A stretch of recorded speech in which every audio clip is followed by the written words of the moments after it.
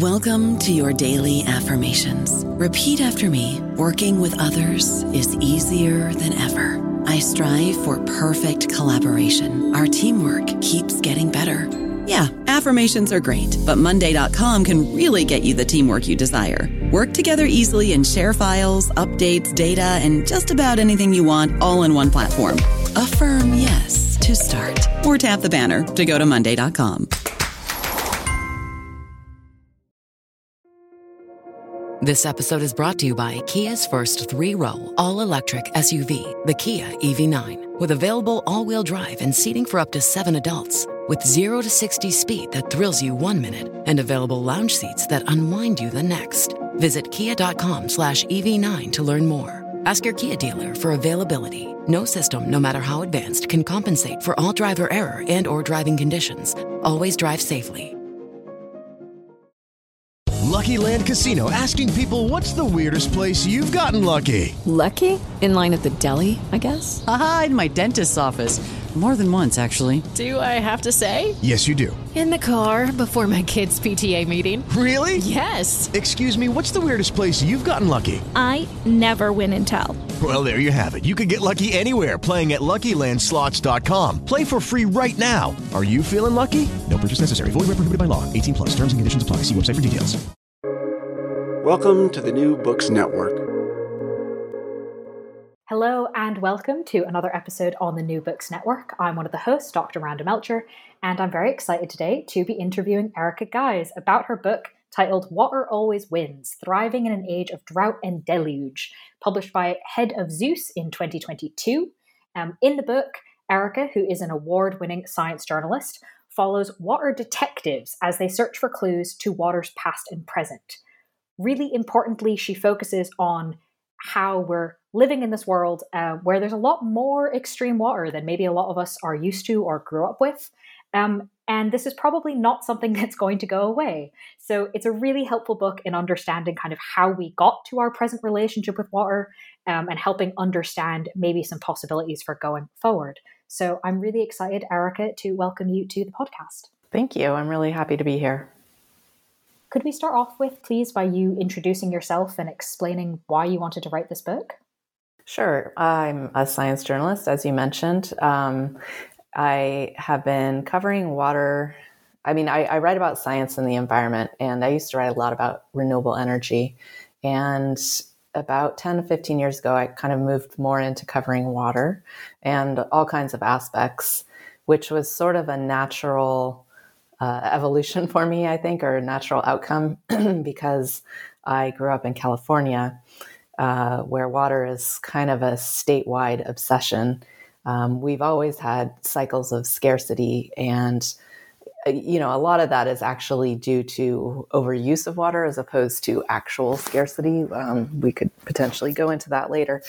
But at a grade school assembly, we had an earlier drought, and all the kids came together so that people could tell us about how to take short showers and conserve water.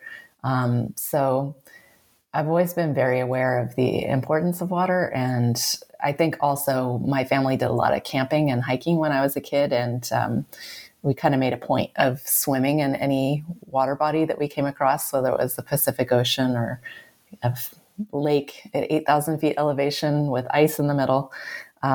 So yeah, I've always had a kind of a passion for water, and I think a lot of people do. It's sort of, our bodies are largely water, and I think everybody has a favorite body of water, either from their childhood or some special nature experience. It is the thing that gives us life, it is said. So it makes sense that a lot of us have close relationships with it. I think it probably also helps that it's something really tangible that you can start to understand from a really early age. And yet there's still a lot that we don't understand, as demonstrated by the book.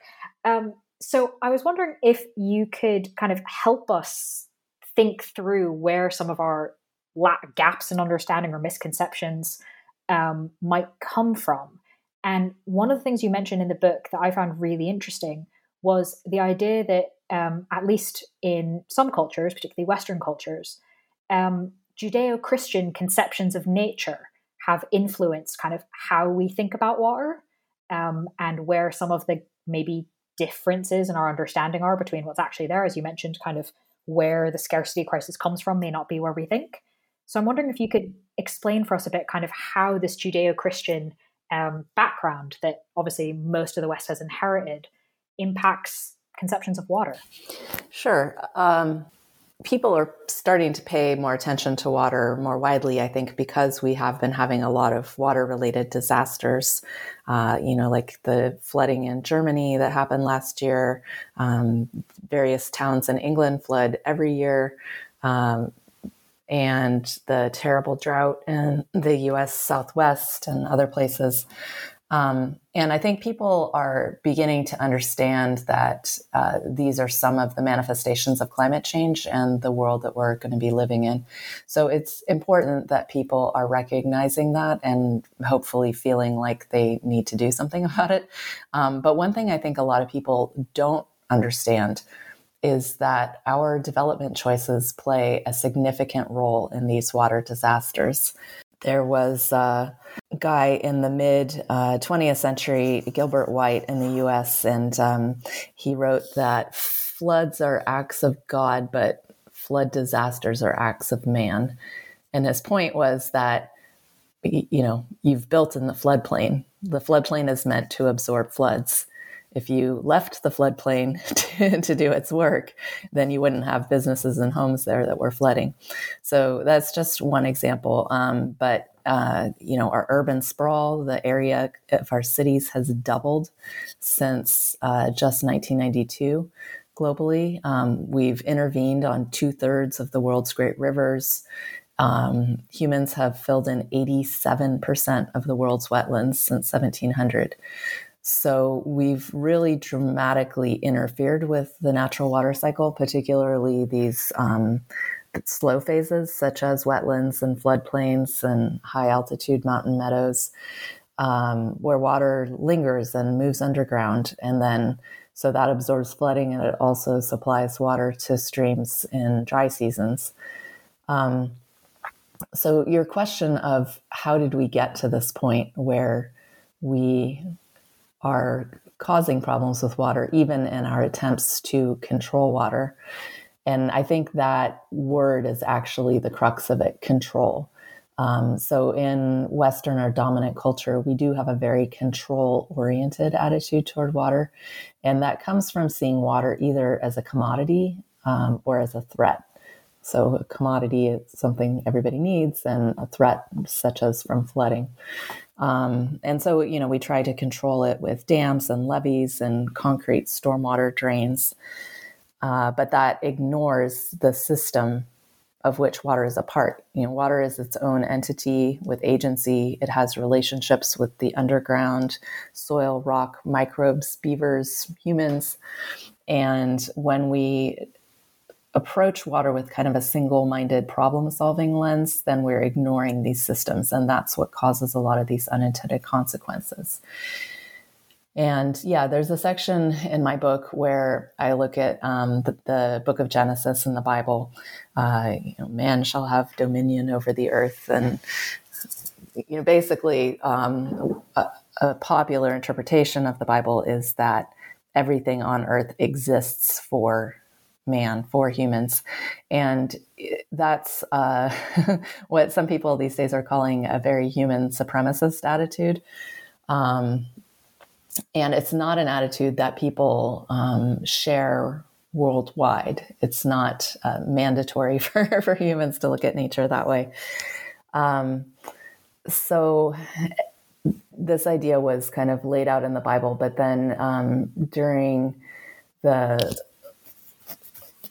Renaissance, kind of emerged an articulation of Aristotle's idea of the great chain of being.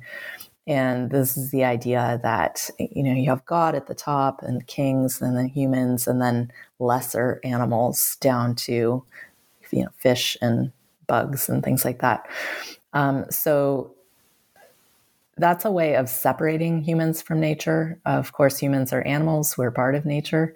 But this attitude of separating and of othering nature was very convenient at a time of colonial expansion around the world, because it enabled people to look at nature as something less than human, something that was there to be exploited for human benefit, and not to consider the agency of other animals or indeed indigenous people that they encountered around the world. That othering extended to them as well.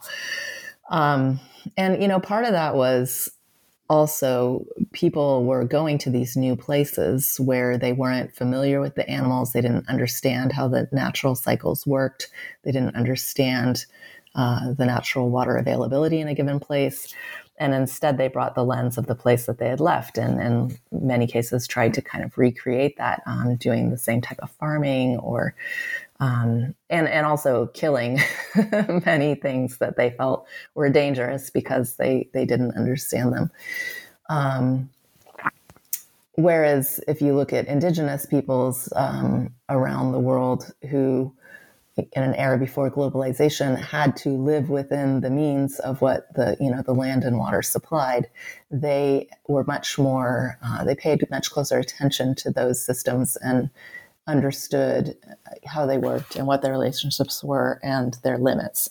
So you have this sort of clash between outsider and insider understanding of the landscape.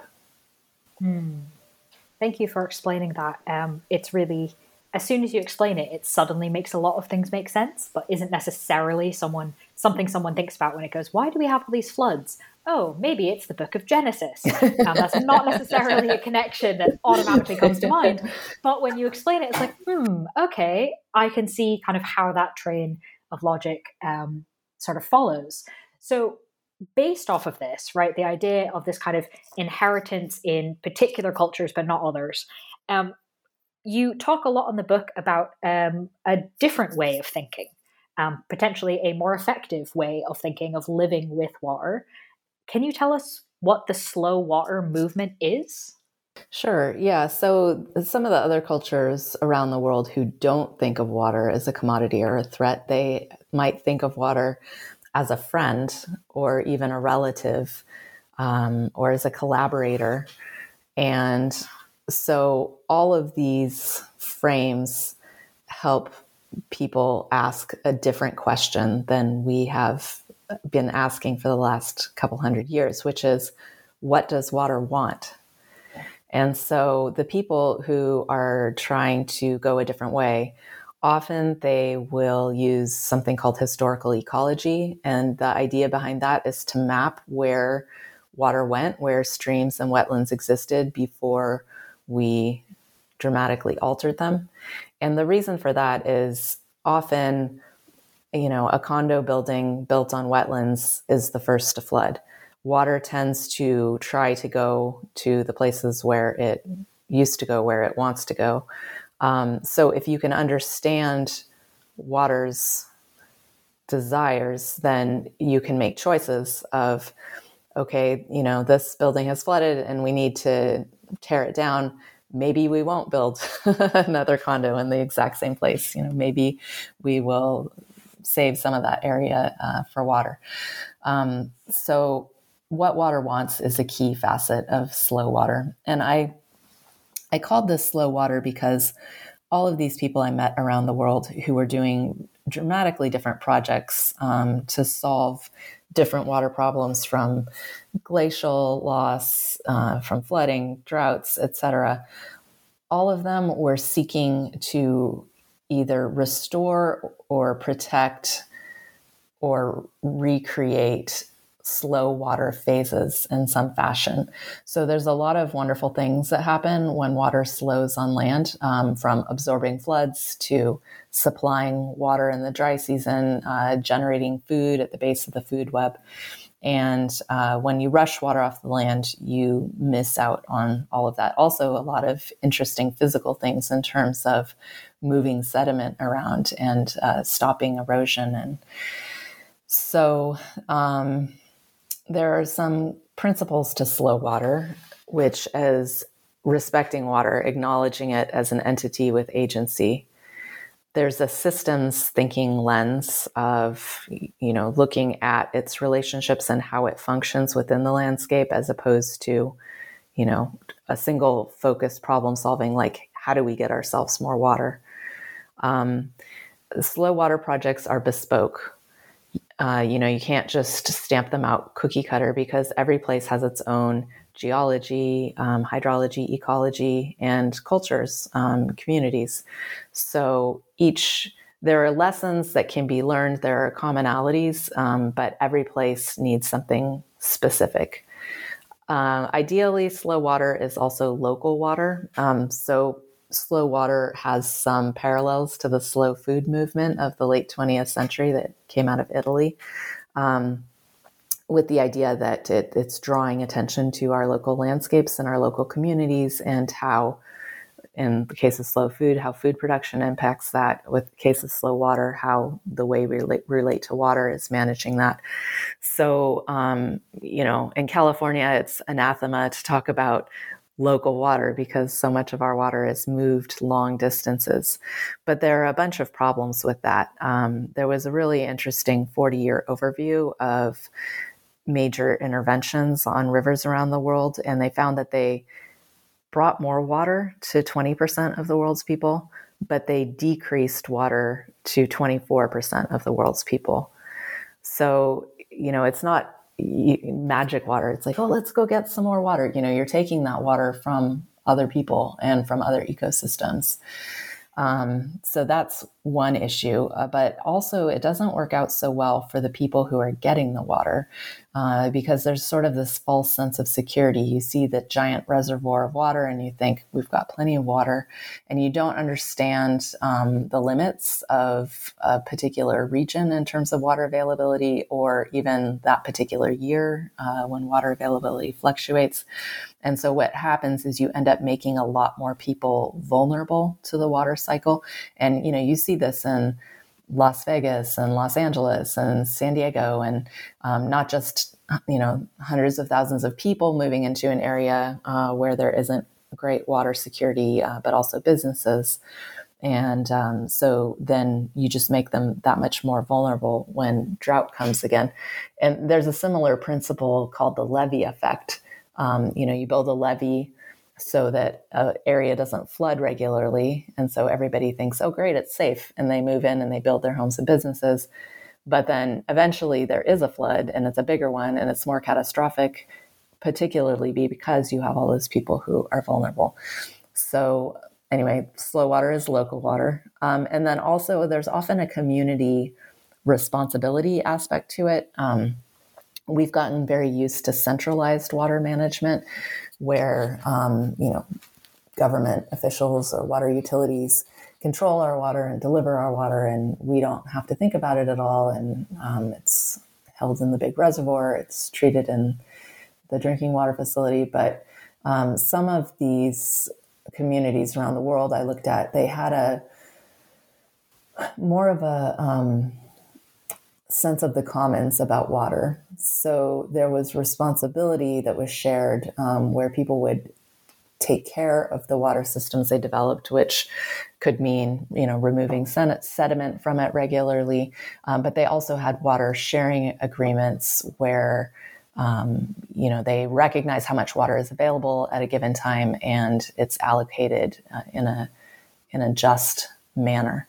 And so slow water projects are distributed across a landscape as opposed to centralized. And that makes sense if you think about that 87% of the world's wetlands that we've eradicated. So, there needs to be scale throughout a watershed to make space for water again. And, there's a lot that can be done within a city to make spaces for water to move into the land, but it also involves looking upstream.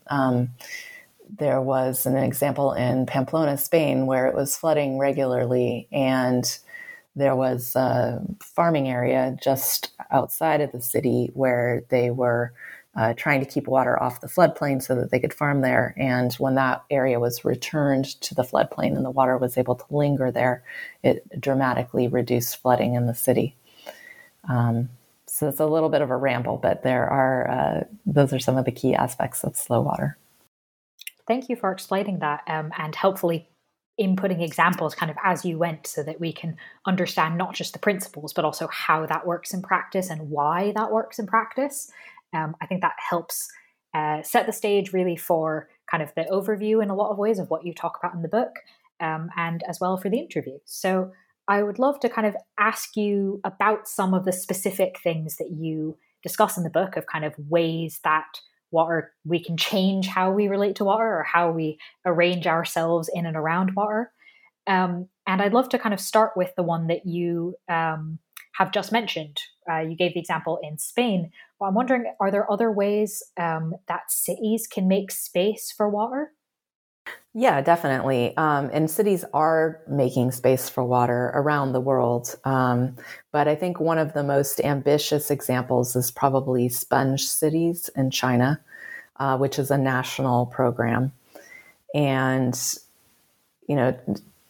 China urbanized very rapidly over the last few decades. And as they built out cities, they largely followed the Western model and made all the same mistakes that we have. And so now they are starting to experience a lot of urban flooding and disasters. People are dying in some of these floods. So Sponge Cities has a goal of making 70% of a given area within a city permeable within a set period of time. So, when we think of cities, we think, well, it's all developed, it's all paved, there's no room for water to soak into the land. But there are a lot of opportunities. There actually is a lot of space between buildings that doesn't necessarily have to be paved. And some cities are building bioswales, which are basically like vegetated ditches. And so this is a supplement to a stormwater drain and tank underneath the city. It gives water a place to slow on land and to move into the land, generally filled with water-loving plants. You can do things like green roofs, which also slow the runoff. So in all of these cases, the water is still running off. It's just running off less quickly. There was a study that showed that for every 1% area of paved expanded area within a city, nearby flood stages were raised 3.3%. So the paving really does have a dramatic impact on why this urban flooding is happening. Typically, a lot of industrial activities were sited along rivers because they needed the water input and would often dump their pollution as well. And as those businesses have closed, there was a lot of derelict areas along rivers. And so some cities are cleaning those up and then converting those into parks. And the benefit of having a park right alongside the river is it as long as your soil is effectively permeable, you're essentially making space for the floodplain. And then you have an area that people can enjoy when it's not in flood, and you have extra capacity for the water when the water is higher. There's many things. I think a lot of creeks and rivers have been paved over in cities or put in pipes or put into kind of straight channels with concrete. And that is not at all a natural system. And there was an interesting example in Seattle where the creek was still on the surface, but it was in a tight channel. It was straight. It was hemmed in. So there were houses that were flooding all the time because they had been built in the floodplain, in a school and a road. And so over a period of about 20 years, the city bought out people who were continually flooding to make more space for the creek. And when they restored it, they kind of reintroduced the slower S curves. And then, which is kind of common practice, because when you have the straight channel, it's a fire hose effect and it scours out, sort of all the materials. So that's when you have a lot of problems with erosion.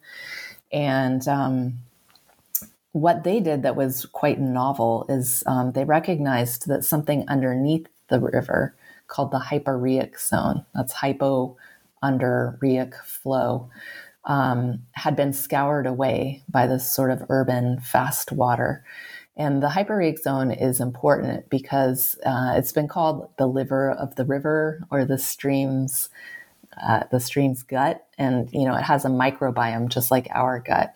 And therefore it plays a fundamental role in the health of the stream, because it does a lot of biological and chemical and physical processing. And so if you ignore that area, it's also a place that water is moving downstream, but much more slowly because it's moving through rock and soil.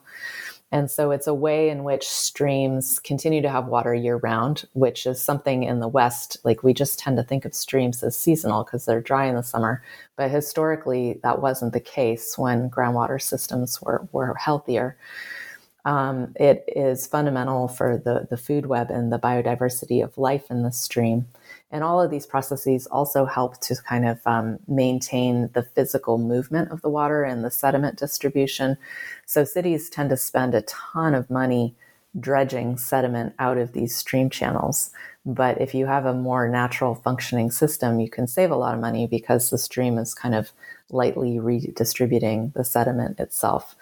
And you have less flooding, et cetera. That's some very cool examples. I'm glad you mentioned this Seattle effort. That was one of the most fascinating examples in a lot of ways in the book, because it seems quite common, or at least I live in London, so maybe I think it's very common to sort of pave over streams, right? There are loads of them in London. And it's like, okay, well, all right, reading the book, I can understand why that's a bad idea. Great. So let's just take the pavement off the streams.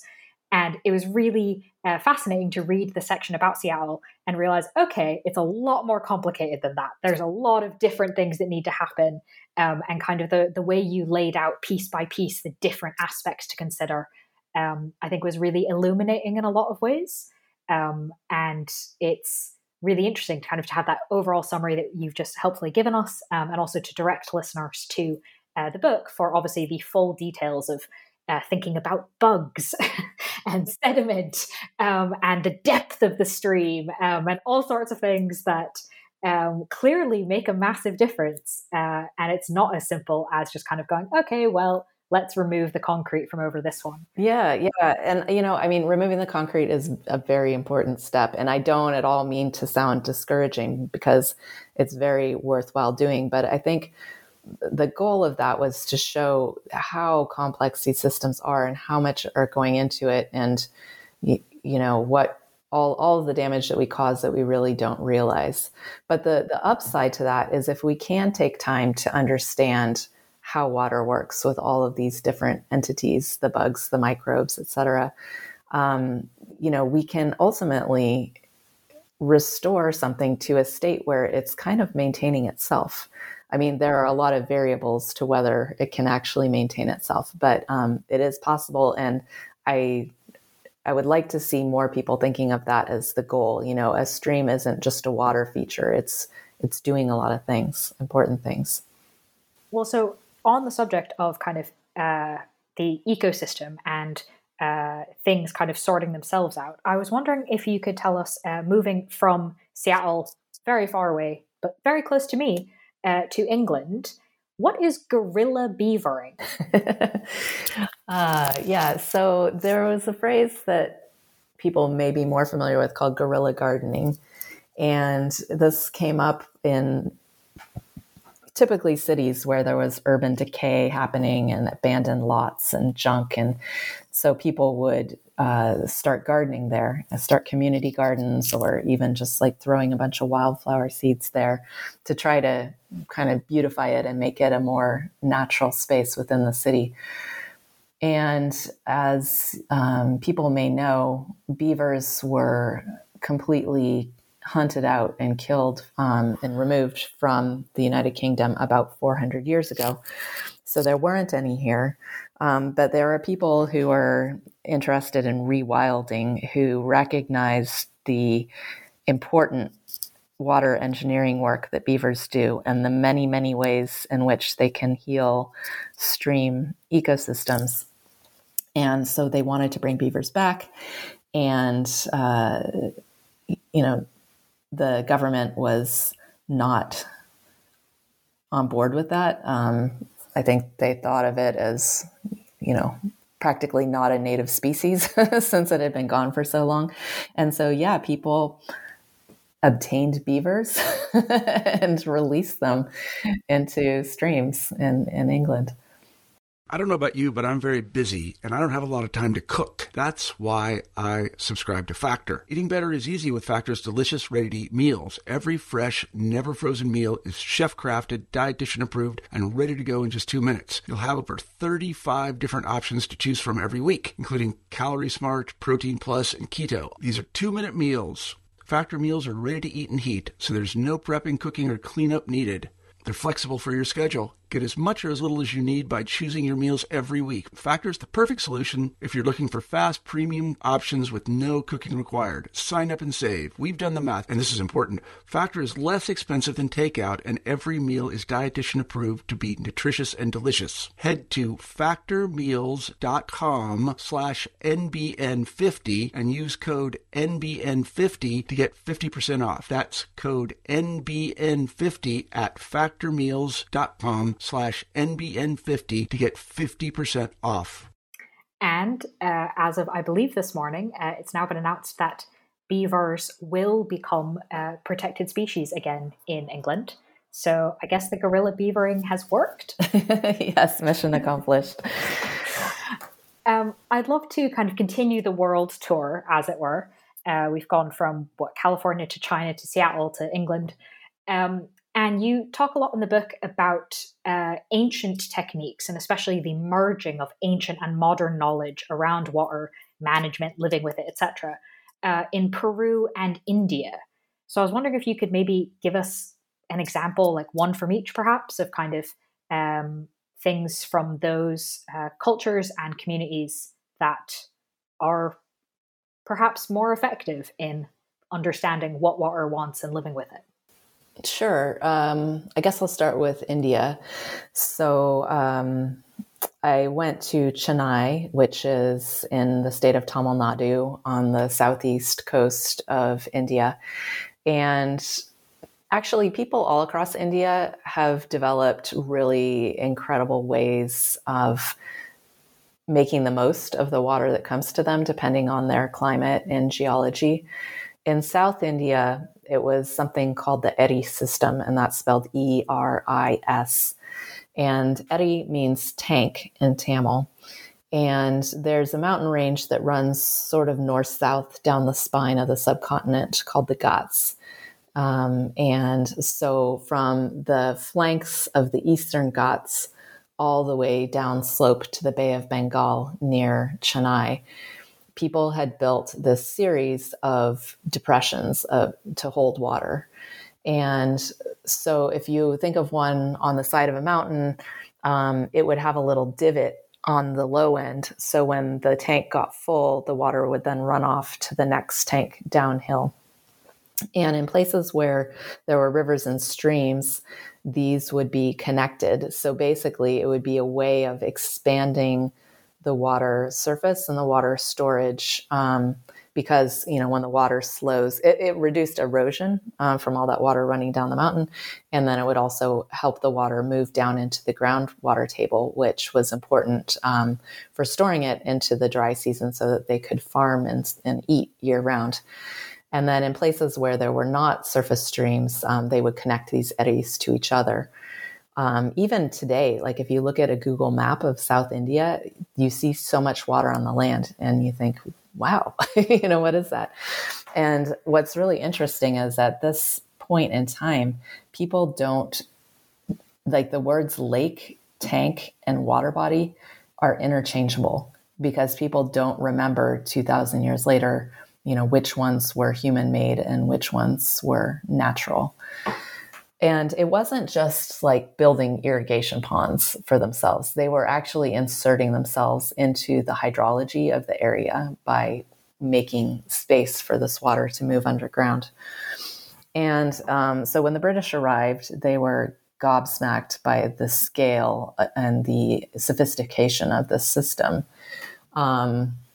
Unfortunately, their respect had limits, and they quickly started, implementing their typical centralized system. And that damaged a lot of the pathways that water would travel and, filled in a lot of the tanks so that they could build more buildings on top of them. So, Chennai has been having problems with it. It made international headlines a couple of years ago when it ran out of water. But in fact, Chennai runs out of water almost every summer. And there was a massive flood in 2015 that killed hundreds of people and arguably had a bigger impact on locals in terms of wanting something to change. So part of it is restoring some of this eddy system. And then part of it is there are many natural wetlands around Chennai. It has 3 rivers. It's an incredibly water-rich area. It actually gets 1.5 times the water that it needs. So the fact that it ran out of water is a clear sign of mismanagement. So there's an NGO there called Care Earth Trust that's been working to map all of these wetlands, both existing and eradicated. And there have been some court cases, both at the state and national level, to prevent ongoing development of these areas and to restore some of them. So it's kind of a combination of restoring the natural wetlands and these cultural systems, the eddies, in order to manage both their water problems, both flooding and water scarcity. And then in Peru,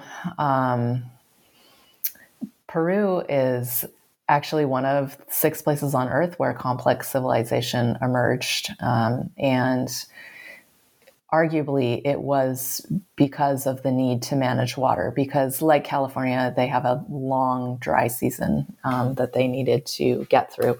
And so many different ancient cultures in Peru innovated really interesting ways to manage water.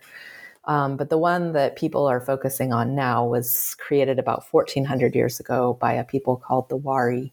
And they lived in the Andes Mountains, and arguably their descendants still live there today.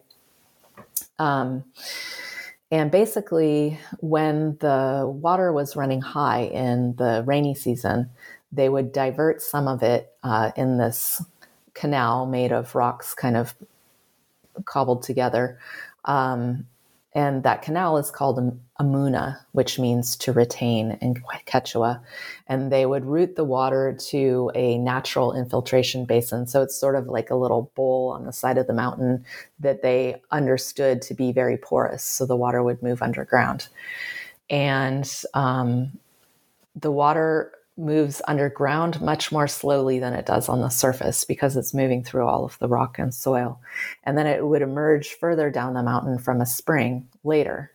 And so in this way, they were able to extend water availability into the dry season so that they could continue to grow their crops. And it's really fascinating because they know which infiltration basin corresponds with which spring downslope. So on some level, they have a picture in their mind of how water is moving through the underground, which scientists today spend a lot of energy trying to map. So it's pretty interesting. And then the way that's coming into use in modern Peru is one of the most water insecure countries in the Western Hemisphere. 2/3 of its population live on the desert plateau between the Andes and the Pacific and get extremely little rainfall. They rely completely on the mountains for their water. And historically, they've relied on glaciers, which are melting and some of which have already disappeared.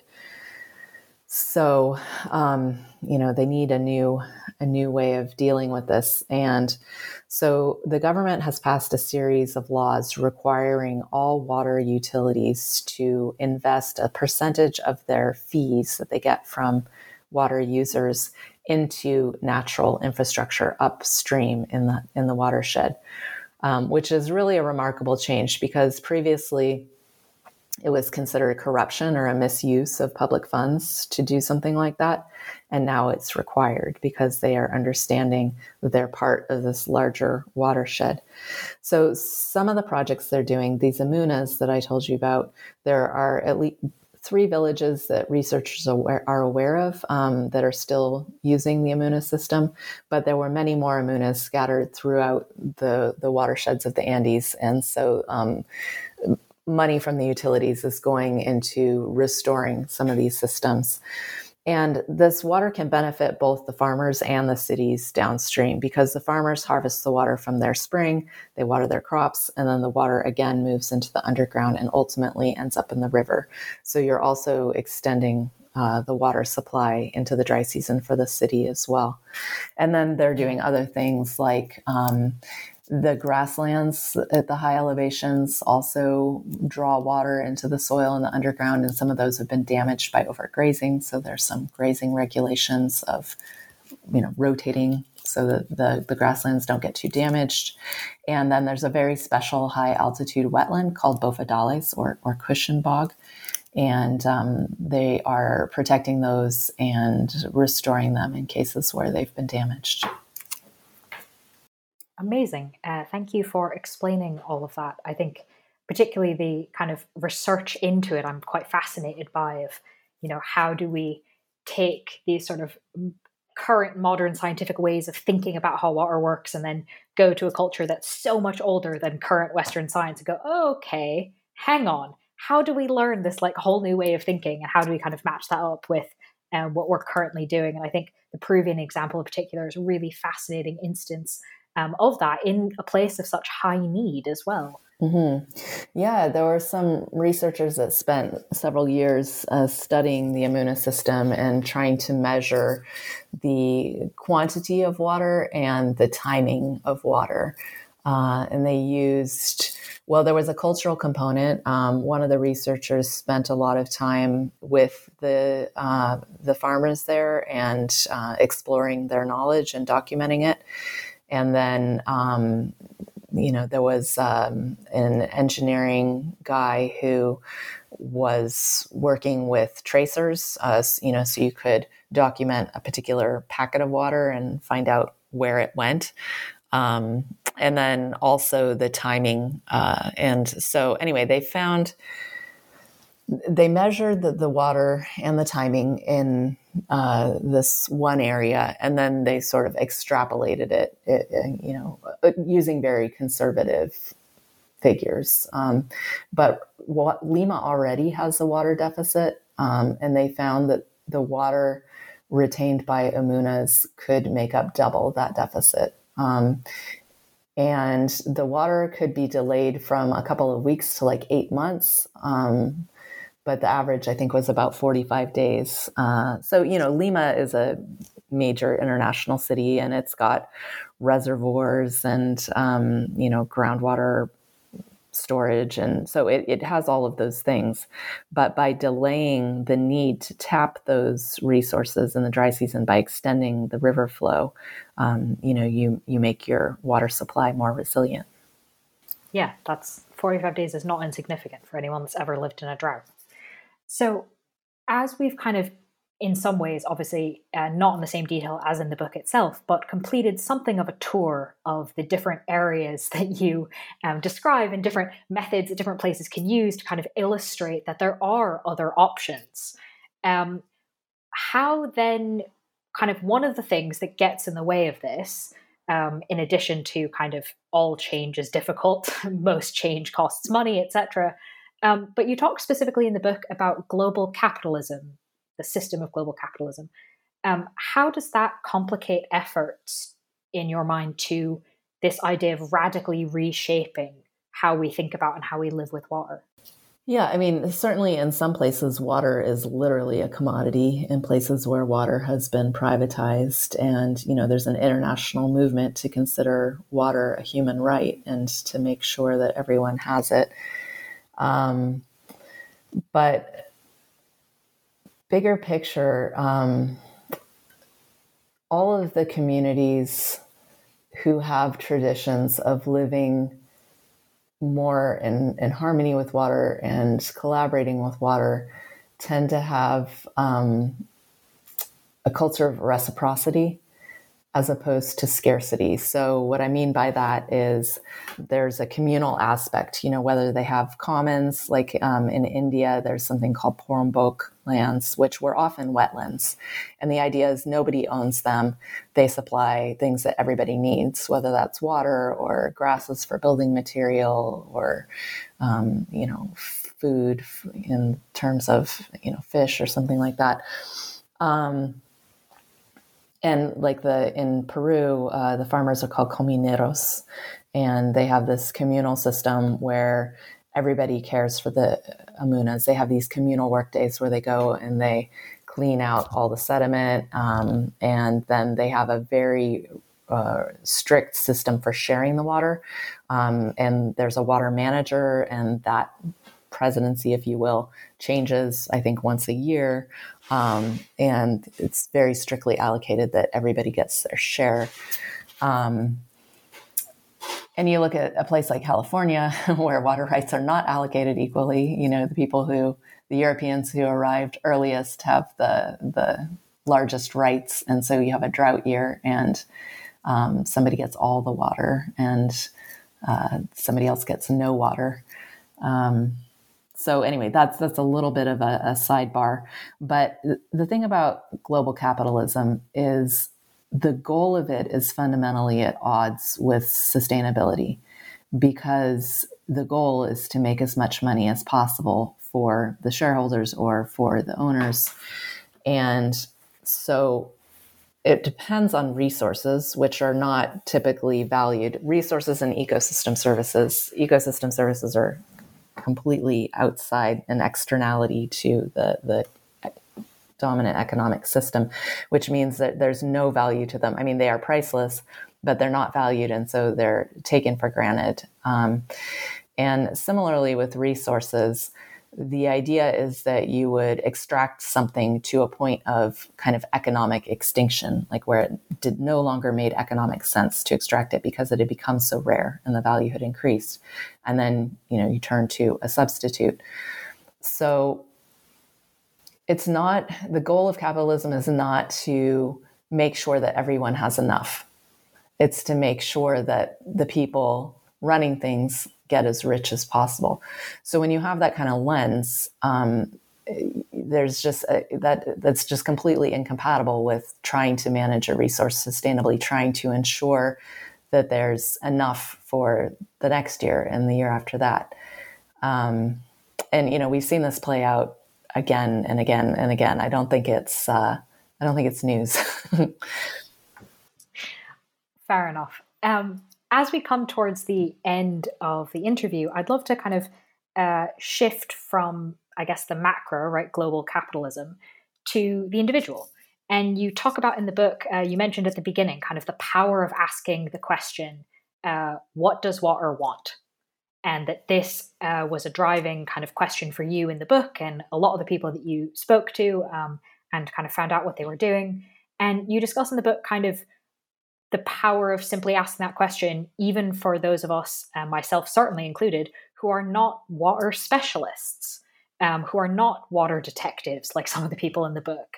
How can it help, or what difference would it make if kind of just most people generally spent more time thinking about what water wants? I think we've become, and when I say we, I mean people in Western cultures who live in cities or suburbia, I guess even rural people, we've become used to seeing water in a very unnatural context. We think, a straight channel is what a river or a stream is. We don't understand what it's doing. And so the beautiful thing about that question, what does water want, is it brings curiosity. And curiosity opens us up to so much new information. And I think it helps us to stop taking water for granted and to start thinking about what it means to be a partner in a healthy ecosystem, what it means for us to, the base motivation is for us to protect ourselves more from droughts and floods, but in doing so, we're also storing carbon dioxide in the landscape and reducing climate change. We're also ensuring that biodiversity continues by making space for critters, and those critters in turn are helping those systems function, which provides so many of the important life services that we depend on. So now when I walk around my world, I notice if I hear the sound of water underneath a manhole cover in the street. Oftentimes that is a creek imprisoned in that pipe as opposed to, somebody flushing. If I see a stream on the surface, I notice whether it's got armored banks or whether there are native plants around it, whether it has a flat area nearby that it could expand to during a flood. I notice if there's a house built right up to the edge of it, that's probably going to flood the next time the water raises.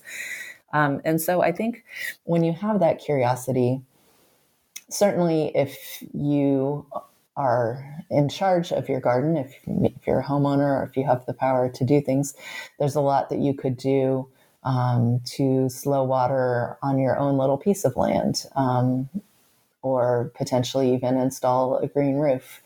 But I also want both the general public and decision makers, so that could be city council people, urban planners, to be aware of these options of collaborating with nature.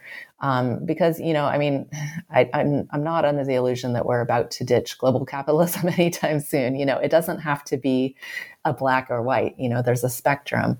And so people tend to default toward, oh, we have a flood, we need a levee. Oh, we have water scarcity, we need a dam, or we need desalination. So I'm just hoping to show people, all kinds of people, that there are these other options that we can be talking about, that we can be considering for our specific places. And so, as a regular citizen, maybe you'd go to your city council meeting or, to advocate for something like this. And the thing is, it's really empowering in a way. We can feel really overwhelmed by climate change and, we're waiting for international governments to agree and reduce emissions. And, of course we have to reduce emissions, but working with waterways within our own areas is empowering because we can work with neighbors. We can make ourselves more resilient by giving ourselves buffer from flood and drought. We can actually reduce climate change because these systems store a lot of carbon. And that's a facet of reducing emissions, this land use change that is extremely overlooked and underfunded.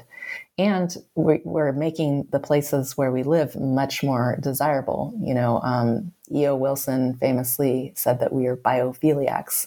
We love life. We're beings who love life. And so by creating these more natural spaces within our human habitats, we also make our places much more livable. Wonderful. Well, I think that's going to perhaps spur a lot of people to pay more attention to this. So then as my final question, the book has just come out, and obviously it's something you've worked rather a lot on to include all this information and make it so readable as well. But I imagine you probably have a project you're working on now or next. Maybe you could give us a brief teaser? Yeah, I think the book did just come out, so I am doing a lot of things like talking to you and giving talks at various water conferences and I'm talking to the Environmental Protection Agency in the United States and things like that. So I'm working to kind of get the message out right now. But there are a lot of stories that I found in my reporting for the book that I haven't been able to, that I didn't have space for in the book, and I haven't had time to report yet.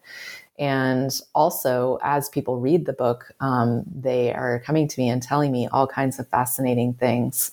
So I am definitely keeping a list and thinking about what stories do I want to write next that are related to this topic. And I'm thinking about possibly trying to create some kind of site with resources of groups that are doing this kind of work, or a way for people in different communities to talk to each other about best practices. It's very, very early days in those thoughts, so I'm not sure how that might manifest, but there seems to be so much enthusiasm and passion for this, and I'd like to help facilitate it in some way if I can. Wonderful. Thank you very much for sort of sharing that. It's great to know that people have been responding so much to the book. I imagine that that's quite gratifying given how much work and thought you put into it. Yeah, I'm really, really grateful that people are open to it, because I think it's such an important thing and it can really make a big difference. So that kind of then, I guess, concludes the interview on that wonderful note.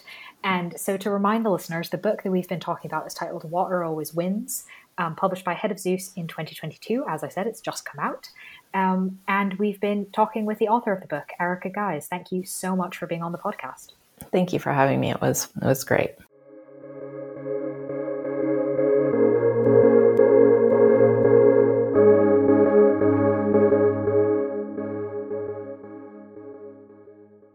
With the Lucky Land Slots, you can get lucky just about anywhere. This is your captain speaking. We've got clear runway and the weather's fine, but we're just going to circle up here a while and get lucky. No, nothing like that. It's just these cash prizes add up quick. So I suggest you sit back, keep your tray table upright, and start getting lucky. Play for free at LuckyLandSlots.com. Are you feeling lucky? No purchase necessary. Void where prohibited by law. 18+ terms and conditions apply. See website for details.